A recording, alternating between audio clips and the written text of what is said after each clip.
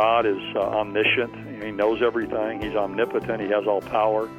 So God's the only one who knows the future, and so we have to go to the Bible to find out what the future holds. And I think people they're interested in it. I think, when things in the world are kind of going fine, people kind of lose interest a little bit. But all of a sudden, when things begin to get dark and difficult, people want to know, hey, where's this all headed? And they want to be reassured that things are going to ultimately be okay.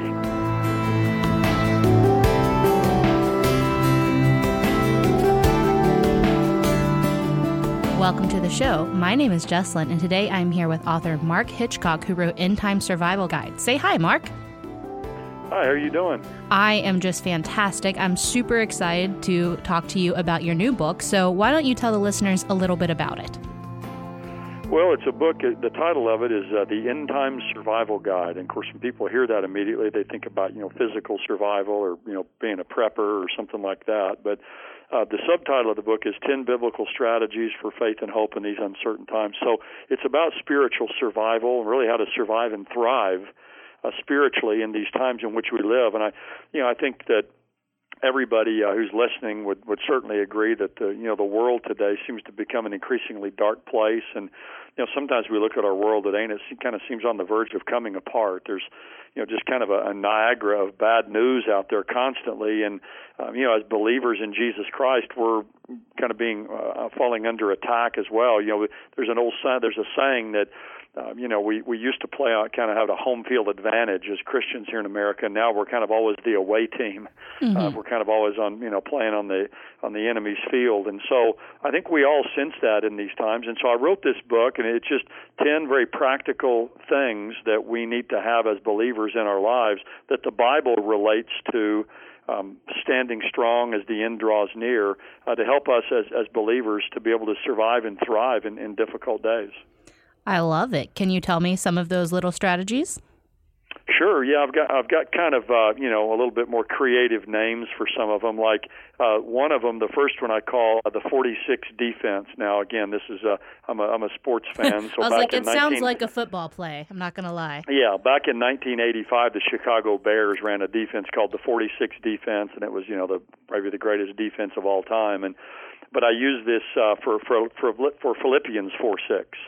In the Bible, Philippians 4:6 is a great verse that says, don't be anxious about anything, but in all things by prayer and supplication with thanksgiving, let your requests be made known to God, and the peace of God that passes all understanding will guard your heart and mind in Christ Jesus. So Jesus said back in Luke 12, as the times grow darker in the end times, that people are going to be weighed down with the worries of life. Mm-hmm. And we certainly see that today. And so I go to Philippians 4:6 and give what I call the 46 defense against worry and anxiety and stress and all of those kinds of things that people face today. There's an old friend of mine years ago that I studied the Bible with. He was an older guy, and he kind of had a lot of corny statements. But sometimes things that are kind of corny stick with you. And he used to have an old statement. He'd say, when in a fix, go to Philippians 4:6. I like that. And I've always remembered that. I mean, again, it's kind of corny, but it's stuck in my mind. And so, that's one of the strategies is just we're prone to worry about all kinds of things in our world today. And, the 46 defense is a protection God's given us against that.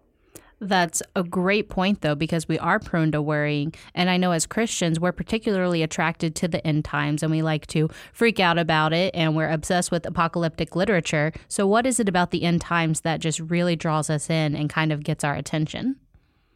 Well, people want to know where everything's headed. I mean, there's a natural kind of an innate desire within people. That's why, people go to psychics and, they like to, go to these hotlines and all these kind of things. I mean, people want to find out, hey, what's the future hold? And we want to know what the future holds for the world, but we also want to know what it holds for ourselves. So, there's all kinds of programs on TV about Nostradamus, and there's just a lot of attraction to those kinds of things. But the only place we can find information, though reliable information about the future, is the Bible.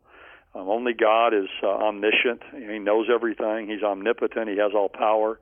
So God's the only one who knows the future, and so we have to go to the Bible to find out what the future holds. And I think people they're interested in it. I think when things in the world are kind of going fine, people kind of lose interest a little bit. But all of a sudden, when things begin to get dark and difficult, people want to know, hey, where's this all headed? And they want to be reassured that things are going to ultimately be okay. Mm-hmm. I know that as the online news director for Charisma, if I post a story about the end times, people will click on it faster than anything else. Our audience is obsessed with that. And so in a way, though, there's kind of a fear-mongering that happens that I notice in the comments. Why can this be dangerous? Well, I think a lot of people that write in the area of prophecy get into a lot of kind of speculation about all kinds of things and begin to set dates, in which the Bible, clearly forbids. Jesus said, no one knows the day or the hour. People try to figure out who the Antichrist is, and name somebody. And I always tell people, I don't think the Antichrist is going to appear till after the rapture. So I say, if you ever figure out who the Antichrist is, I got bad news for you. You've been left behind. So you don't want to know who the Antichrist is. But there's a lot of speculation out there about a lot of things, and we need to just stick with what the Bible says. What the Bible says is really exciting enough. We don't need to, decorate it anymore with a lot of wild speculation. But we need to remember that God gave Bible prophecy to us not to scare us, but to prepare us, and not to make us anxious, but to make us aware of what's happening, and to call us to live godly lives in light of that. So I think we need to remember why God has told us about the future, and it's not just to satisfy our curiosity, but it's to prepare us now in our lives the way we live in light of that, believing Christ could come at any moment. We want to live a life that's faithful to Him. Absolutely. So what is a personal thing that you've done to prepare for that? Well, what I try to do is just walk with the Lord every day. I mean, I think sometimes we can make the spiritual life, we're always looking for some silver bullet or some big, incredible thing we can go out and do for the Lord. But, to me, the Christian life and the Christian walk boils down to some very basic, simple things. We read the Bible every day. We pray. We go to church regularly and be with God's people. We find out what our spiritual gift is, and we use that and serve the people of God. We give. We fellowship with God's people, find like-minded believers to fellowship with. To me, you just do those things over and over again consistently, and you grow spiritually. And you just have a consistent walk with God in that way. And so, to me, that's what I do. I'm not looking at any big, fancy thing I'm going to go out and do. A lot of people are looking for some spiritual shortcut. There aren't any. It's doing the basic things that God's called us to do day after day. It's keeping in step with the Holy Spirit. Allowing Him to control our life and fill us. Those are, and that's what a lot of these chapters are about. I've got one chapter called "Remain Under the Influence." It's about being filled with the Spirit. That's good. If we're going to live in these times, we got to be Spirit filled. I've got one in here about putting on the armor of God. You got to be dressed in the full armor of God to stand against the schemes of the devil. So it's just doing these basic things and doing them day in and day out and consistently that will stand us in good stead and give us a deep, rich, intimate walk with Christ, which is really the ultimate thing that all of us need as we await His coming. Absolutely. And that is so important as we move forward each and every day, regardless of when Jesus is coming, is we have to live under the Spirit because there's no other way to face the day. Now, That's you right. had mentioned a question before that I didn't forget. I just was trying to make sure I had everything covered, is you mentioned the rapture, and that's something our audience loves to discuss. Can you tell us a little bit about your personal views on it? Sure. There's another book that I wrote a while back with a guy named Ed Heinzen. Ed Heinzen and I wrote this book called Can We Still Believe in the Rapture? So if some of the listeners are really interested in that specific topic, go look at that book. And we wrote the book because a lot of people nowadays are saying they don't even believe in the rapture, a lot of Christians, professing Christians. So we wrote this book, and what we want to do is defend the idea that we believe in pre-trib rapture. And again, if people don't agree with us on that, we're not mad at them. We don't think they're stupid or whatever. But what we want to do is lay out the evidence for why we believe pre-trib rapture is biblical. A lot of people just think pre-trib rapture is kind of a tabloid Christianity or something that left behind books made up or something like that. And we wanted to show people in that book that there's biblical solid evidence for the pre-tribulation view. So that's the view I hold. I believe that Jesus could come back at any moment. And only someone who believes in pre-trib can legitimately say every day, hey, perhaps today, today may be the day that Jesus comes back. So I get up and I try to live with that hope every day, and so I believe in pre-trib rapture. I think the rapture is the next main event on God's prophetic calendar, and that's what we're to be looking for. The Bible says we're to be looking for the blessed hope. the glorious appearing of our great God and Savior, Christ Jesus. 1 Thessalonians 1:10, he says we're to be waiting up, for his Son from heaven. So that's the expectancy we're to live with, is that Christ could come back at any moment. Absolutely. Now, I know from looking at the news on a daily basis, I'm like, we're in a Matthew 24 time. What are some of the signs of the end times that you see happening right now?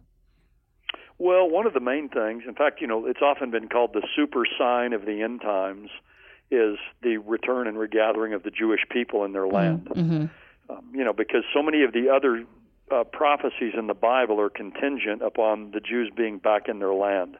For instance, the event that starts what's called the 7-year tribulation period and this future time of trouble for the earth, the Bible says is that this final world ruler, the Antichrist, is going to make a 7-year treaty with Israel. Well, you can't make a 7-year treaty with Israel if Israel doesn't exist. So they have to be back in their land, and they are. And 1948, 6% of the Jews in the world lived in Israel. Today, it's closing in on 50%. Wow.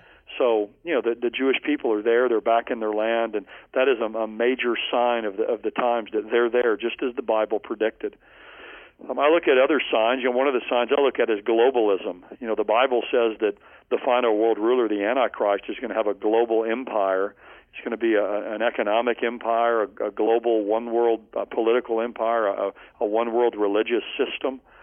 So, we have the globalism today through technology and all the various things we have, where one person could ultimately come in at some point and rule the world and dominate the world economy. So there's things like that. Also in the Middle East, you see the Ezekiel 38:39 prophecy that talks about Russia and a group of Islamic nations invading Israel in the end times. Is that the Gog and Magog one? Yeah, Gog and Magog. Okay. That's it, yeah. I want to make sure I was following.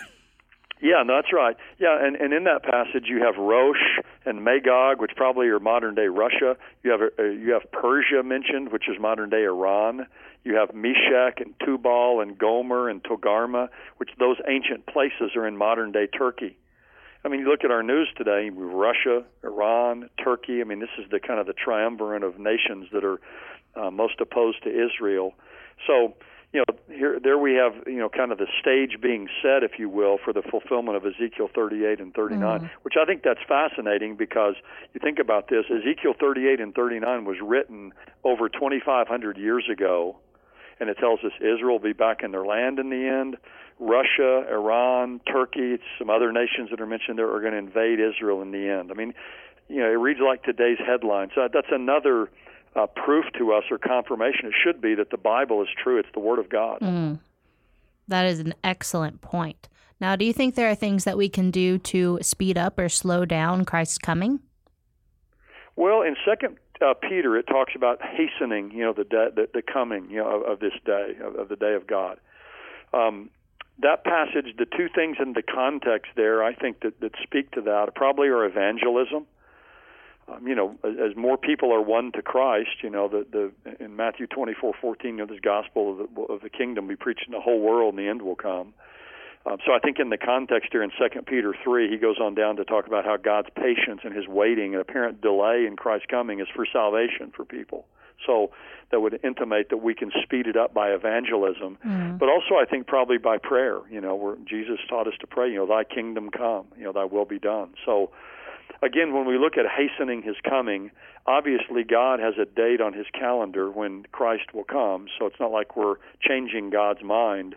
But it's interesting, and kind of this gets a little bit complicated theologically, but God has not only determined the end, that is what he's going to do, but he determines the means to that end. And so, our prayer and our evangelism, God can work that in as part of the means to the end, to the time that he set for the coming of Christ. So that's a little bit, maybe hopefully not too convoluted of an answer, but the Bible does say we can speed it up, but it's not by going out and blowing up things or whatever, like some other religions. Please don't blow things up. I don't want that. No, that's right. No, that's not what it's about. But I'm saying some other religions, they think they can hasten the coming of their Messiah by, causing war and all that. That's not what the Bible says. I mean, that's a great point, though, is I think the Islamic Messiah is the Mahdi, something along those lines. Yeah, the and Mahdi, yeah. With everything that is happening with the rise of the Islamic State and other terror cell organizations, is this yet another sign of the times that Christ is close to being here? Well, I think it is. Sure, there's just this messianic expectation, that people have even in other religions. The time's winding down. I always like to say, wherever you go today and you meet people, everybody kind of has this collective sense that this world is getting near closing time. Mm-hmm. And, other religions have it. You're right. In Islam, especially Shiite Muslims are, they're at a fever pitch, many of them, looking for the coming of their Mahdi, and they think they can hasten his coming. But they think they can hasten his coming by creating chaos, here on the earth and all of that, which is frightening because, like in Iran is a Shiite nation, and they're trying to get nuclear weapons. It's not the kind of people you want to have nuclear weapons.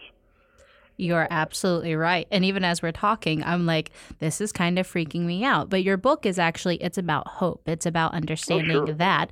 So what hope can we have right now? Well, we have hope every day that, in our lives now, that God can give us peace and comfort amidst the circumstances of life. It's God's presence that really gives us our security.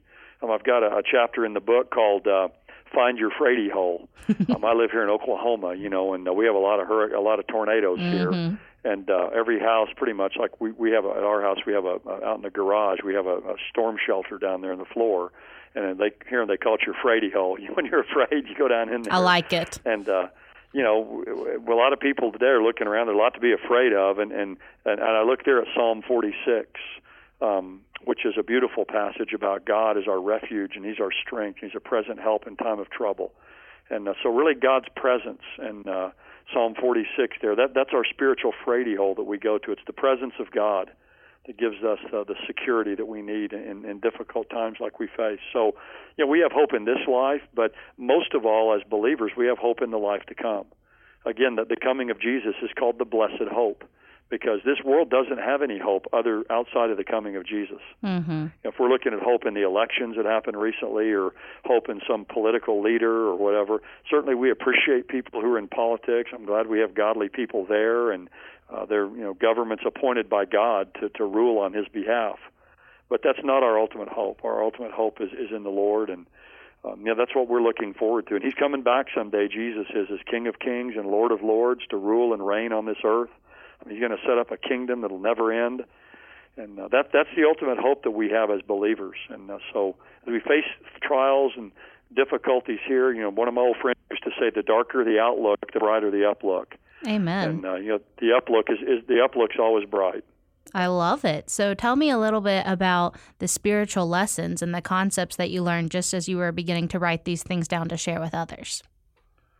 Well, the book that I've written, the End Time Survival Guide, is just it's really a compilation. I've been a pastor for 27 years at a church here in Edmond, Oklahoma. I have the privilege to go down and teach at Dallas Seminary as well, and so being at a church for 27 years, you meet with people who have a lot of different fears and anxieties, and I look at our culture and see what all's out there, and these are just kind of things I've developed over the years, some of the main prescriptions I would give for people who are kind of struggling and feel uncertain about the times we live in and need reassurance. God worked in all of these in my life. These are all things that I've preached at our church or different places, all these messages that I have here. And they've been a great solace and a great comfort in my own life. So I thought, well, since these things have helped me and helped the folks here in our church, why not, put them down in a book and see if we can get them out to more people. I love it. That is oftentimes something I feel like that's overlooked as we talk about the end times, is just simultaneously when all these bad things are happening, revival is still breaking out. And it's exciting to see how the Lord is moving today. You have actually answered all the questions I have for you. Do you have anything you'd like to add? Well, no, the only thing I would add, really, and I always like to add this in any time I talk with someone, is just if there is someone listening and they don't know Christ as their Savior, that's the most important thing. The Bible tells us we're all sinners, and I pray that everybody who's listening knows that. We should know it. We're sinful people. We fail often, and but the good news of the gospel is is that God sent his son, Jesus, to come and die in our place, and he rose from the dead on the third day, and that by accepting and receiving him and what he's done for us, we can have eternal life and have our sins washed away, and you can have the assurance that when you die, you will go to heaven. You'll be with the Lord. And so, it's very simple. You just come to the Lord and say, Lord, I know I'm a sinner. I know I need a Savior. I know I can't save myself, and I believe Jesus is the Savior who died on the cross and rose again for me, and I trust in him and believe in him, take him to be my Savior. So anyone who's never done that, that's what you need to do. That's the way you get prepared for the future and for heaven, because it's wonderful to know for all of us where this world is headed and where history's headed, but the most important thing is for us to know where we're headed. And you can know that by trusting in Jesus. So if you've not done that, just bow your head wherever you are and receive him, take him to be your Savior. That actually transitions perfectly well into the next thing I was going to say is we always like to close out by asking our guests to pray. Can you please pray for our listeners? Sure, I'd be glad to, yes. Father, thank you so much for your love for each one of us and your watch care over us. Father, we thank you for your sovereign might and power that you control the universe, you control every nation. And Lord, we can know if you control the nations of this world and you're orchestrating events in this world right now to fulfill prophecy in the future, that we can know that you control our lives as well. Father, we thank you that our times are in your hand, and we come and we trust in you and we believe in you and we rest in the promises that you've given to us in your word. And Father, I pray if there's anyone listening who's never accepted Christ to be their Savior, that they would do that. You say in the Bible that whoever will call upon the name of the Lord will be saved. And I pray that many will do that even now. And Lord, for those of us who know you, give us comfort and reassurance in these days in which we live. Give us hope. Fill our lives with joy. Father, we should be happy, joyful people every day, whatever's happening, because we know you and we know where we're headed. So, Father, thank you for these, the listeners, each one. Have your hand of blessing upon them. And thank you for our time we've had together now. In Jesus' name we pray. Amen. Amen. Thank you so much for stopping by today. We really appreciate it. Well, thank you. Thanks for having me. God bless you and all your listeners. You too. Have a great day.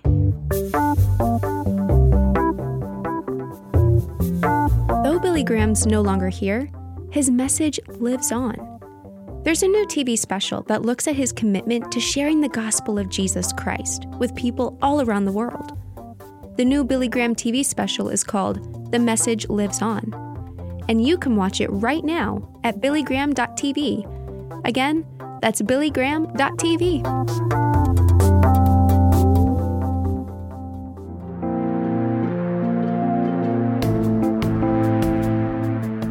This has been a production of the Charisma Podcast Network. Steve and Joy Strang are the founders and owners of CPN. Dr. Steve Green is the executive producer of the Charisma Podcast Network. We intend to honor God with every podcast and remain thankful to our advertisers and supporters who make these podcasts possible.